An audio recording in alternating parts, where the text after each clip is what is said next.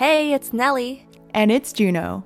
And you're listening to Two Addies and Coffee, Please, where we share unfiltered life experiences as young, badass Asian American women with ADHD.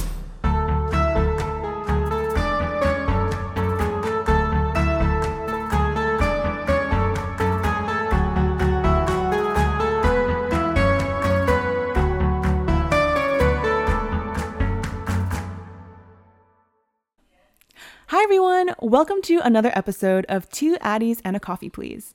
This week, we're super excited to be collaborating with the Asian Mental Health Project, an initiative that started in 2019 that builds community events and multimedia resources to make mental health more accessible, particularly for Pan-Asian communities.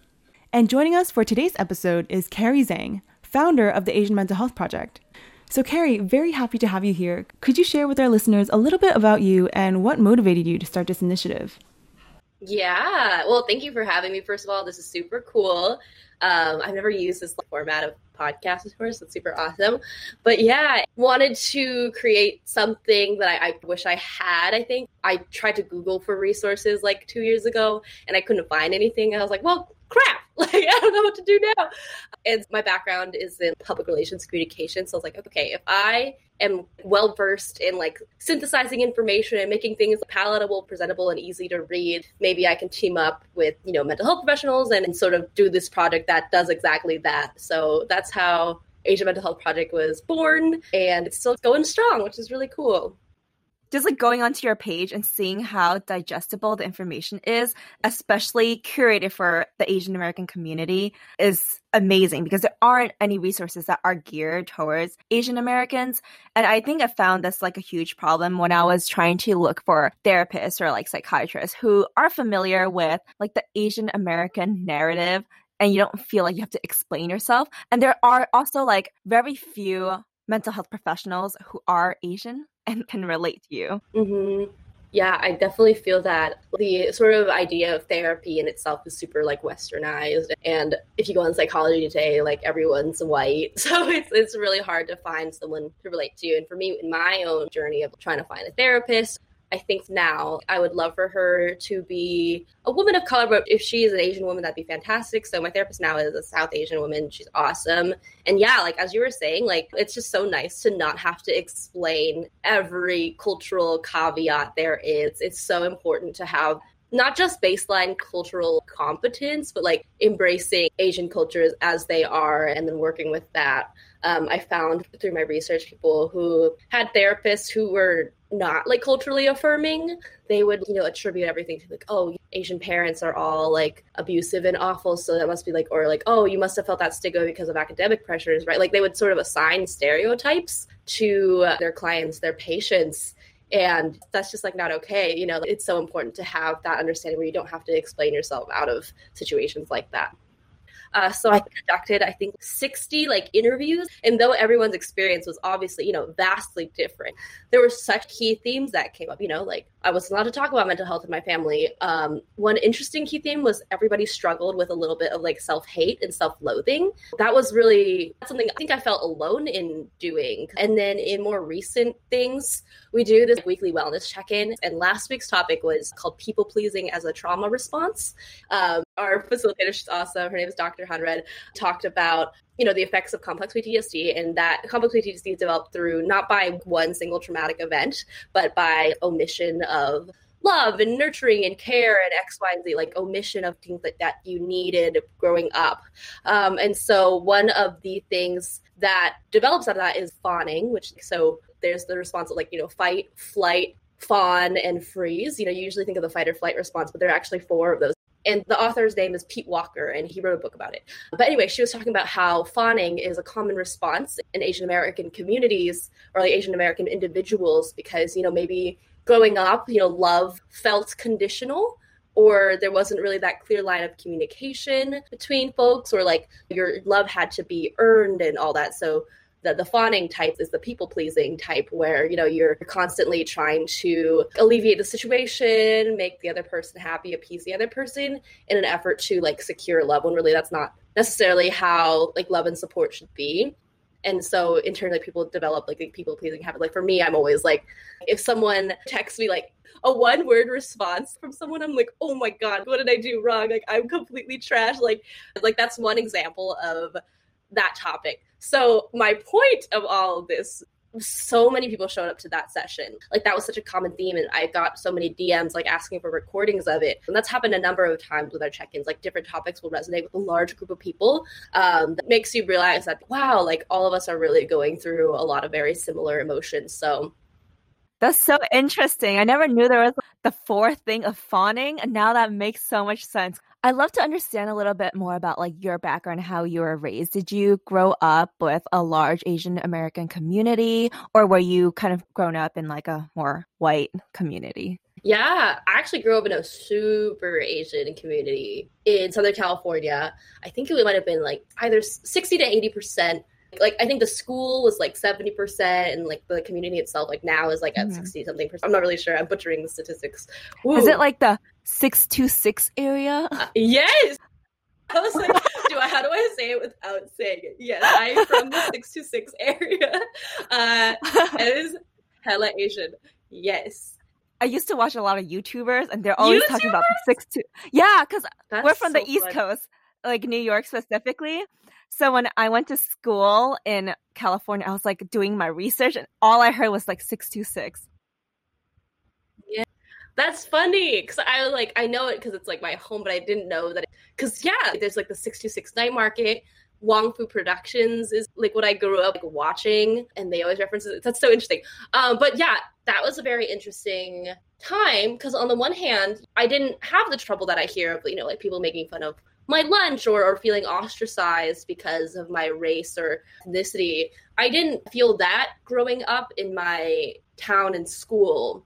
But it also like really perpetuated, like our parents would get together and compare us kids all the time. And it felt like a pressure cooker, I think. It was a very high pressure, competitive high school, very geared towards like college and academics, which in turn, added a lot of social pressure, but it was also, I think, relatively conservative too. I always joke about with my friends, I'm like, oh yeah, everyone that came out of the high school, we're all struggling with some problems right now that are all very, like, we're all anxious as hell, like.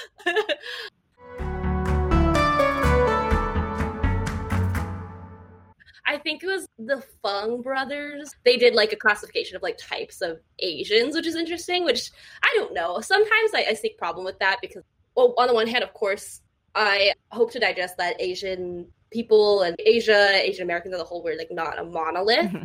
So from that regard, it's important to make distinctions. But then when it breaks into stereotype distinctions, I don't know. But I would say the quote unquote ABG, we call them boba gangsters. I don't know if that's like okay. It was like the first time I've heard that. Yeah, it was the ABGs and the boba gangsters. Like they would sit outside boba shops, like vape and like look really cool in their false eyelashes. I don't know what category like I would fall into. I'm sure there's one, probably just like really nerdy or like weird. That's not a category. Anyway, that's all I have. I don't have much to say on this.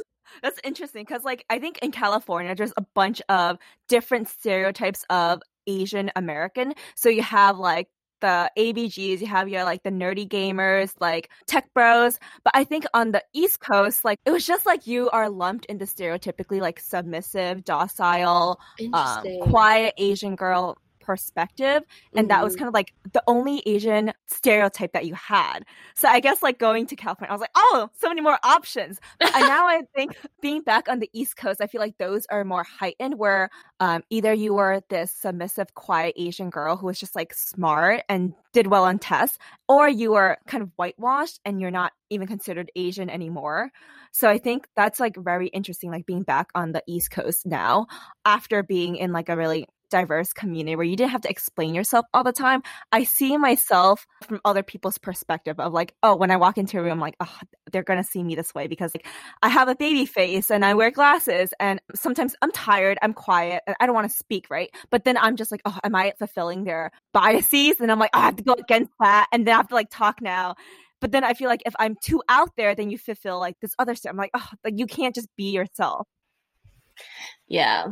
Yeah, I definitely can relate to that. And I think when you're the only Asian face in the room, people will have their expectations set upon you. Or even if you're not the only Asian face, like people will, gravitate towards their assumptions and categorizations of who you are. And it's like not fair because like, why can't we just be, Like I think we talk a lot about representation, but through that, there's sort of, like the token Asian character who has a purple streak in her hair and is yeah, or like the tokenism is real, like in real life as well. And even now, like those things have gotten better with like recent movies and casting and all that. There's still like the thought of like, for example, I think I was watching The Good Place. Great show, love it. But like Manny Jacinto's character, I don't know if you watched it. Yeah, he's like the monk. Yeah, he's oh, I don't want to spoil it, but his characteristics are like he's like not smart at all, like he's a dance boy from Florida. And it's interesting because I even have those ingrained stereotypes in my head where I was like, yeah, like I guess they're doing a left field of what Asian men have characteristically been, like portrayed in the media, like effeminate, nerdy, quiet, like ridiculed characters. I think people have placed Asian men in the past, but he's like a left turn opposite of that. But at the same time, I was like, oh, are they like overcorrecting in some, I don't know. I was like really analyzing like his specific role in The Good Place. And I personally like wasn't just letting him be as a character. I was assigning all these different layers of things in my own head. And I had to stop myself and go like, oh crap, I'm doing the thing that people, do to me that I don't like, like stuff like that. Most of it, I don't think comes from like malicious, like intent. My work, sometimes I'll talk to older white men and, they're usually nice people, but then they'll go like, oh, I dated a woman who was Asian once or like stuff like that. And I'm like, okay, like all these scenarios pass through my head in like 5 seconds. I'm like, I could be really angry and be like, actually, that's really like weird and unfair to like stereotype. Like it's sort of weird to bring up your ex-Asian girlfriend from like 1980, like that's very strange. Or two, I'm like, oh, like, okay, like we're trying here, like establishing somewhat of a connection so we can talk. And 3, I'm just like, what the heck? Like I don't know what's going on. But again, like I don't think those interactions are, I think they're like well intentioned to like an extent, and I'm like I don't know how to react to that necessarily, but at the same time it doesn't make it not problematic and not ignorant, but anyway, I feel like every time I have someone tell me like, oh, my wife is Chinese or like my girlfriend is from Asia, and that's like the first thing that they bring up to kind of connect with me on, and I'm like, you didn't even ask me if I was Chinese. Like, why are you assuming that? So I think it's really odd, but I also feel like this, oh, okay, like jackpot. Now I feel like we can connect on something that I could just play into that role of like, yeah, like same. Okay, cool. But I think it's just like counterproductive because if you try to be like, oh yeah, I relate, then it's like you're buying into their like bait in some way, but then you are Asian. And I'm like, yeah, I am. But like, it's hard. Yeah. Oh, it's like when people are like, can I guess your ethnicity? And I'm like, no, but they'll do it anyway. And then they guess it right. And I'm like, well, fuck, I guess you're right. But like, I don't like that this one experience validated that behavior of yours. We need to correct that behavior. It's not okay. It's so weird. I think growing up in New York, even though it's so diverse, there is so much like blatant ignorance and I would say like stark racism that is so normalized against Asians. So I think there was this one time when I remember it was like I was 15 and it was right after a track meet and I wanted a hot dog. So I went to this halal cart to get a hot dog and he was trying to guess my ethnicity and he was like, oh, you're Chinese. I am Chinese, but I didn't want to admit that because then that like plays into like his assumption. So I said, oh, I'm Korean. And he said this thing to me, which I remember to this day. He was like, oh, you all look alike. It doesn't matter. So I was so pissed. I ordered so much food and I just walked away. I didn't pay. I was like, fuck you. I don't want your food. And then I went to the opposite halal cart and I got my hot dog and I walked back. But I was like so petty and annoyed and angry and frustrated. But it's like when you're so young, you don't really know how to like deal with those emotions and you're not really taught that this is not okay, but I just know that I was angry. So I was like, how can I show him a fuck you like attitude? And that was like the only thing that I could think of doing. But yeah, so I think a lot of Asian Americans who are like growing up in this day and age don't really know how to react to these situations that they're placed in, which is uncomfortable and nuanced, that there are so many things at play here, but it's just like, how do you react to it? Yeah. I mean, it's new, right? Like these experiences, I mean, to me are my parents immigrated here. So I'm the first generation that was born in the US. So that inherently, that experience is unique and new. I couldn't go to my parents and be like, this man guessed my ethnicity right, and I was upset about it. Like, I can't go to someone because it's so hard to find that like relatable experience, which is why, you know, I think for me it was really important to find Asian American community. Like, again, even though I grew up in a place that was predominantly Asian, and yes, I can relate to my friends, and we banter and talk about this all the time. But like after the fact, I was like, oh, like how can I critically analyze like how I got here, and how do I conduct myself to sort of break any harmful cycles? Like, how do I find my place in this world without falling into these molds that have been placed on and around us like all of our lives? So yeah. Oh, onto that. At my high school, like, I think the quote unquote, like what everybody, you know, high school, we're immature and silly, and we're like this group of people, they're the pretty popular girls. And guess what? Like, they were all like, you know, white women. It was the group of white girls was like the unfathomably beautiful people that we will never be. Like, there was always like a twinge of jealousy there that took a long time for me to unlearn. You know, like there's an article, oh shoot, I don't know what it is, but it was called like When I Realized I Wasn't White, you know, like, or when I realized I wasn't X, Y, and Z. Because yeah, I think the Asian American experience, like, of course it dates back, but the one that we're currently experiencing now is so new and different. Like it's sort of hard to find individuality and to not reject who you are. I spent a lot of time, again, like self-loathing was a theme, like, you know, like not wanting to be Asian, but like not really, like maybe being offended if someone was like, oh, you're acting so Asian. Like, you know, like now I sort of take a more nuanced approach to that and then try to embrace my culture. But in the past, I think I did reject it because I was like, oh, like I'll never be as pretty as those white ladies in the magazines or all that. But, you know, those beauty standards and those different standards and in boxes that are placed upon me, like I'm trying to work really hard to break through them and embrace myself like as a human being and not as anyone's like category or something. I definitely feel like the beauty internalized loathing is so prominent in like Asian American women, because in media you're not necessarily seen as beautiful and because you're not represented. But then there's like this flip side of the coin when you're like a little older, that Asian women are hypersexualized and they're seen as objectified and classified as this token like exotic Asian woman who is like submissive and docile, but then will also like fulfill your fantasies and whatever. And I feel like that's so, it annoys me so much that there's like these two things that people just assume about you. And I hate when there's like the term yellow fever, and then everyone's like, oh, I have yellow fever. I'm like, what the fuck? Like, I don't know. It's just like, it feels like you're just being colonized all over again. And I'm just like, I hate this.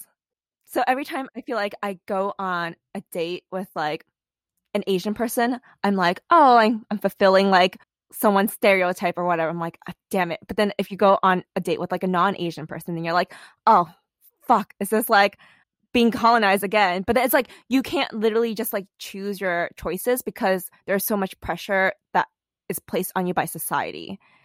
And then there's like a lot of articles or like media about like the Asian woman and like a white man and those types of relationships. Yeah, I feel that a lot. I think I went to that like exact struggle. Like growing up, I just thought I was like an ugly duckling. Like I thought I was ugly. I also thought that I was not smart because I was very bad at math, like specifically. Like I thought I was an idiot. Like I thought I was really not smart and not good looking, whatever, like growing up. But then as soon as I hit college, it was like kind of like a skirt there, like because so all of a sudden I was being hypersexualized, and then all of a sudden I was like, shit, like I am attractive, cool, but like I'm only a shell of a woman. Like people just want me because I'm an Asian woman body, you know? Like that was sort of the fun, and that really like fucked with me. Like I grew up thinking one thing, and then I grew up thinking other thing. And with my current partner, one of the things I was very insecure about, I was like, yo, are you like tokenizingly, like, are you only attracted to me because I'm Asian? Because I've experienced that in the past, right? Like people find me attractive because I check that one box for him, and thankfully, no, like that's not why we're together and all that. But that's such a deep insecurity of mine, like, because of the hypersexualization, and also because, like, thinking I'm never good at it. It's very, I hate when people use terms like yellow fever or like very fetishized Asian. It's so dehumanizing. Like, it's not viewing me as a whole person. It's viewing me as, again, a stereotype or a category that you want to fulfill your life. Like, that's not cool. Yeah.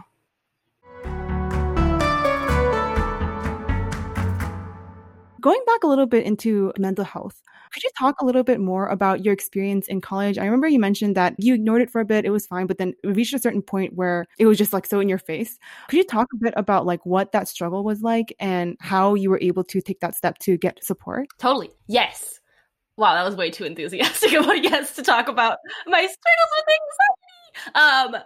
Yeah, so throughout college, I've had mental health issues, I suspect, like, since I was a kid, always been very anxious, struggle with eating, like disordered eating and all that. But it really didn't fester into something that was really disruptive and hard to live through until college. So, like, in my first couple of years of college, it was just like, I think things are getting worse and worse. So a couple of like pretty traumatic things had happened. Like, a lot of stuff was going on with family, with my friends and all that. And then myself, I think I didn't realize that I needed to get help. I was just sort of living through like, so this is my pattern. I would come home from classes and then I would have a laughing fit. So like for 45 minutes, I would just uncontrollably laugh. Like, everything was hilarious to me. I was super ticklish. Like, I was so weird. Like if I wore a collar, like everything was ticklish, and I was just like, everything was hilarious. And then after that hour, I would uncontrollably cry. Like, it was like, and I would cry, and then suddenly like 2, like sometimes 4 hours would pass, and it was like that happened every day, and I didn't realize that was a problem. And so other things had happened too, where I would also just like find spaces to cry on camera. I have 3 distinct like pictures of me looking up, and those are my crying spots on campus. It's so sad. I'm good now. I don't do that anymore. Therapy, yay. Yeah, so I had these patterns, but I never realized they were like a problem. I was like, you know what? Like, this is how I live my life. Like, whatever, I'm cool. Like, I'm doing internships. Ha, yay. Great.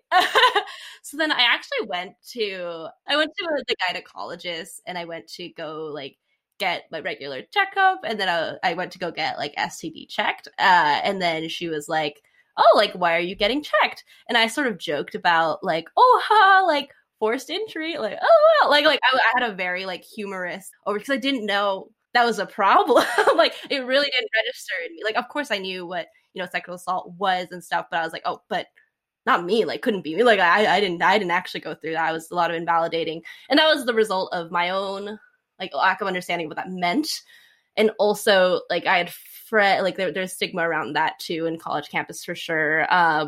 Anyway, after that had happened, she, like, immediately called the campus, like, it's called Relationship and Sexual Violence Prevention Center. And she's like, you need to go make an appointment now. So she helped me make an appointment. It was really nice. And then so like all of a sudden I went from having like no knowledge of mental health, anything, like no knowledge of like my anxiety, like depressive symptoms, like PTSD, no knowledge of that until she called, and then I ended up getting placed in 3. So I saw individual therapy for like, I think it was like 4 months, and then I went to a group therapy session, and then also a psychiatrist, and then a nutritionist. Like, they had me go to like 4 things, like weekly. Well, the nutritionist was for a little bit, but I had to go to all of these sorts of things, and I was really well taken care of. But it was like all of a sudden I'm going to 3 mental health sessions a week. I was like, what the fuck happened? Like, who am I? And yeah, so it sent me through a shock, and it was a really difficult period of my life because I was trying to overcome those panics, and then I got on a little bit of medication, and yeah, I learned a lot about myself. I learned a lot about mental health, and then I was like, wow. After coming out of that cycle, I sort of like, that was when I had the breaking point. I was like, wow, if I had received maybe consistent mental health care, like when I was like younger, or at least had the vocabulary to understand what was going on in my brain, I think a lot of the really like painful things and poor decisions on my part like could have been mitigated, right? Like I could have managed it better from an earlier age. So yeah. So then that's when I started getting really into like I was like a mental health hobbyist. No, I don't know. I just did a lot of research and stuff on this, and I realized how important it was to me. Because yeah, like therapy and all that stuff saved my life. It saved a lot of my loved ones' lives, you know, like it's super, super important, and not to, yeah, it shouldn't be minimized, I think, which oftentimes I feel like it is. So it's wild what not being able to talk about stuff and stigma and yeah, like a lack of support could really do. Like a lot of that's the thing, like you never know what anyone is going through. So that's an important thing to know, I think.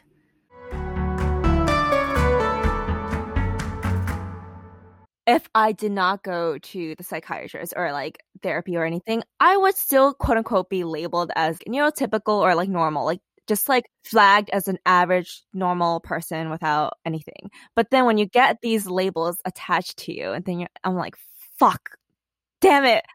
Because it's like, it's not seen as something, you don't go to like a psychiatrist, you're like, woohoo, I got this thing. It's always like something not great. So then when we have these labels and it's still like stigmatized, then you're like, oh, not only do I have this challenge that I'm dealing with, because like getting that label actually helps because you're like, okay, now I know how to tackle it and get better. But then the stigma that comes with it kind of undoes like the good that having that label does. And I think that's something that is really challenging because I feel like I always saw myself as like someone who was capable of like doing anything, but then now realize that it's technically considered a disability. And I'm like, wait a second. Internalizing that, I'm like, what the fuck does that mean?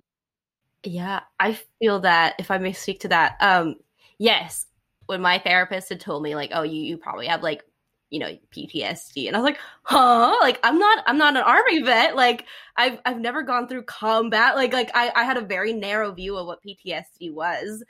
As it turns out, PTSD is a lot more common than a lot of people think. Like it doesn't have to be like a stereotypically labeled like traumatic event, like, and because it's so stigmatized, like when I thought of PTSD in the past, I thought of the Vietnam War veteran who like locks himself in his home and does X, Y, and Z, which is like, you know, I think problematic for me to have that narrow view, and like that, like, I was quite ignorant to that. When I was diagnosed, I was like, whoa, like couldn't be me. like no. But and because of the stereotypes that you were saying, and because of people's perception of it, it sort of took the power out of it. I think it is good to know conditions that you have ultimately, so that you could further your treatment and learn to better manage and understand it. But when your understanding is tainted by a bunch of stereotypes and stigma and stuff, it's really shitty and hard. And I had the same thing. Like I think I was applying to jobs at the time, like straight out of college, applying to jobs. I recently gotten diagnosed, and then I was looking at the thing, and then it said like list if you have any disabilities. So I read it, and PTSD is labeled as a disability, and I was like, huh? But I had a little bit of a struggle with that because there's also stigma around disability. And yeah, I liked what you were saying about like using the terms of neurodiversity. Like I think that's super important to embrace. But yeah, when I saw that on the job board, I like froze. I didn't know what to do. So I like for a good like 10 minutes, I was like looking up like how often do I have to experience these episodes for me to list that as. I ended up like just like not disclosing anything. So I was like, I don't know. But as it turns out, my PTSD at the time, with my first job, really did affect my work. Like, a lot of the work was like a little bit investigative, and without getting into it, some of the things like trigger, or we would watch, for example, the Brett Kavanaugh Supreme Court case, right? Like that was playing on the TV, and I was constantly getting like re-triggered by that. And so I would have, episodes during work, so I'd go to the bathroom and come back, like that made me realize like, oh, this really does like have an effect on my life on a day-to-day basis. But then being able to address that and acknowledge that has pushed me to get the help that I need. And so I'm in a much better place now. I definitely think it's super important that like we're talking about this in more of like a conversational manner to destigmatize everything and also not be seen for just your labels, that we are just regular people doing regular people things. Like I feel like sometimes you become just these labels of like, oh, Asian American or woman or like XYZ, and then that takes the power away from you to be like an individual with all of these multifaceted ways and perspectives, and like that you could be related to like relatable to another person without any of those conditions. And sometimes people feel sad, but that might be different from like depression, and like we can connect on like this feeling. And I think when people hear certain things, they get scared and they don't know how to react. So I think like the biggest struggle is trying to tell other people like, oh, got this thing. But it's like, it's fine, but it's also like not fine, but it's like chill.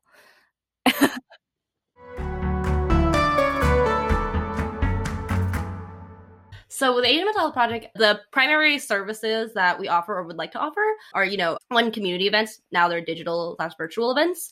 And those are like educational opportunities where, we bring in panelists from different groups and talk about, pertinent topics. And for the panels, for these larger scale events, I like to analyze the systemic and historical roles and like sociological concepts surrounding mental health. So for example, today we have a panel on, it's called the Queer Asian American Experience and Chosen Family. And so, we're bringing in a couple of, practicing clinicians as well as, artists and organizers and other folks to speak about that experience. And then we've also had a panel on like race, health, and COVID-19. That was our very first one. And that sort of like was the catalyst for a lot of the growth that we had. And so we sort of wanted to talk about how this pandemic sort of like blew away the smoke and mirrors of, racism in America, right? And how that affected different communities in a different way. Like, for example, spikes in anti-Asian violence and all that came a lot. But also, like how Black and brown folks are disproportionately affected by COVID-19 and how there's a lot of medical mistrust because of Tuskegee experiment, like eras where people were abused using the medical system. So of course there's, medical mistrust. So we sort of use these sessions as a way to dissect larger scale concepts and topics that maybe are not directly related to mental health, but most certainly affect mental health and most certainly affect people are. So yeah, that's one of my favorite parts of the project is doing these like learning events. I learn a lot and it's good to see people participate and also hopefully learn from them. The other branch is like multimedia, like social media content, like making things really digestible and shareable to, post and do stuff online. I feel like 2020 is the age of the Instagram infographic. With that and our blog posts and videos and stuff, we also want to make mental health a more approachable topic, and like make it shareable for people's feeds so that we can, as we were talking about, like normalize it in conversation. It doesn't have to be like this scary clinical thing with all these academic barriers. It could just be something that you read about and like, like hopefully like seek help from it and stuff like that, or realize you're not alone at the very least.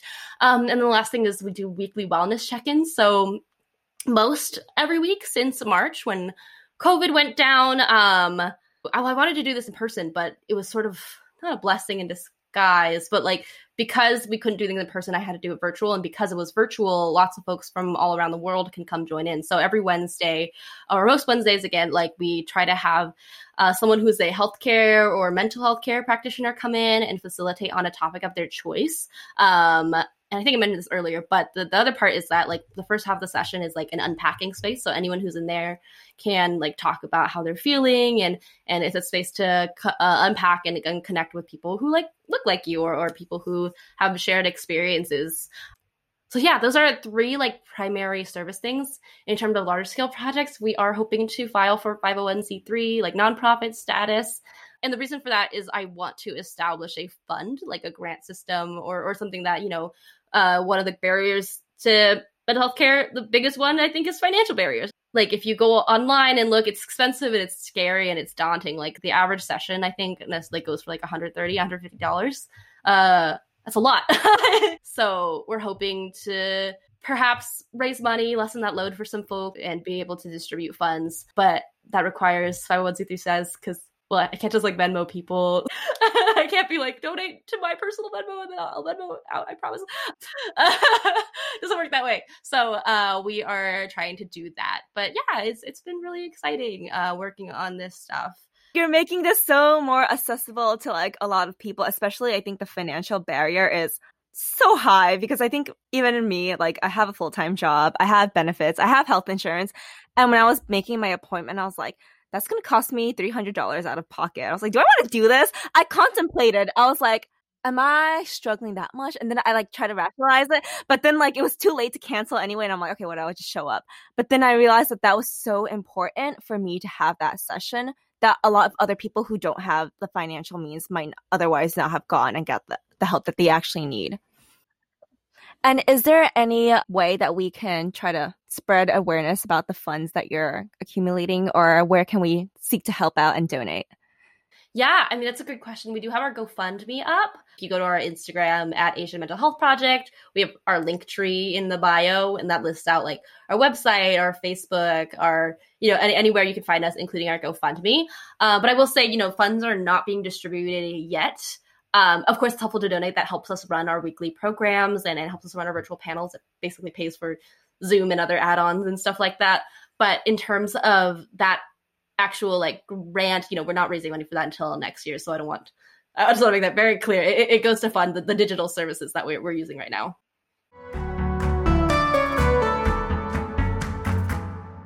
If you are struggling right now with mental health, even though it's really hard to wrap your head around it, you are not alone, and it is worth it to seek the help that you need, whether it's in a peer, like a friend you could talk to, or an online hotline, or any going the full like mile in going to seek professional mental health care. I promise you it's worth it. Thanks for listening to another episode of Two Addies and a Coffee, Please.